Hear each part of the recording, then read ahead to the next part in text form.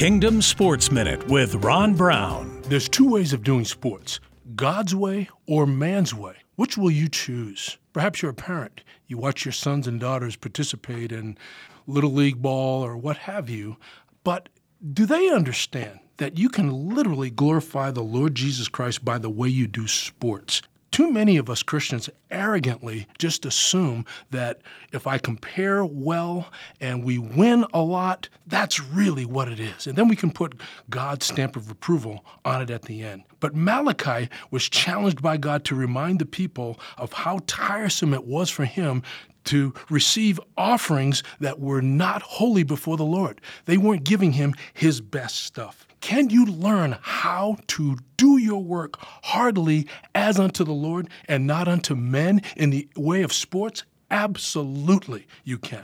Visit kingdomsports.online.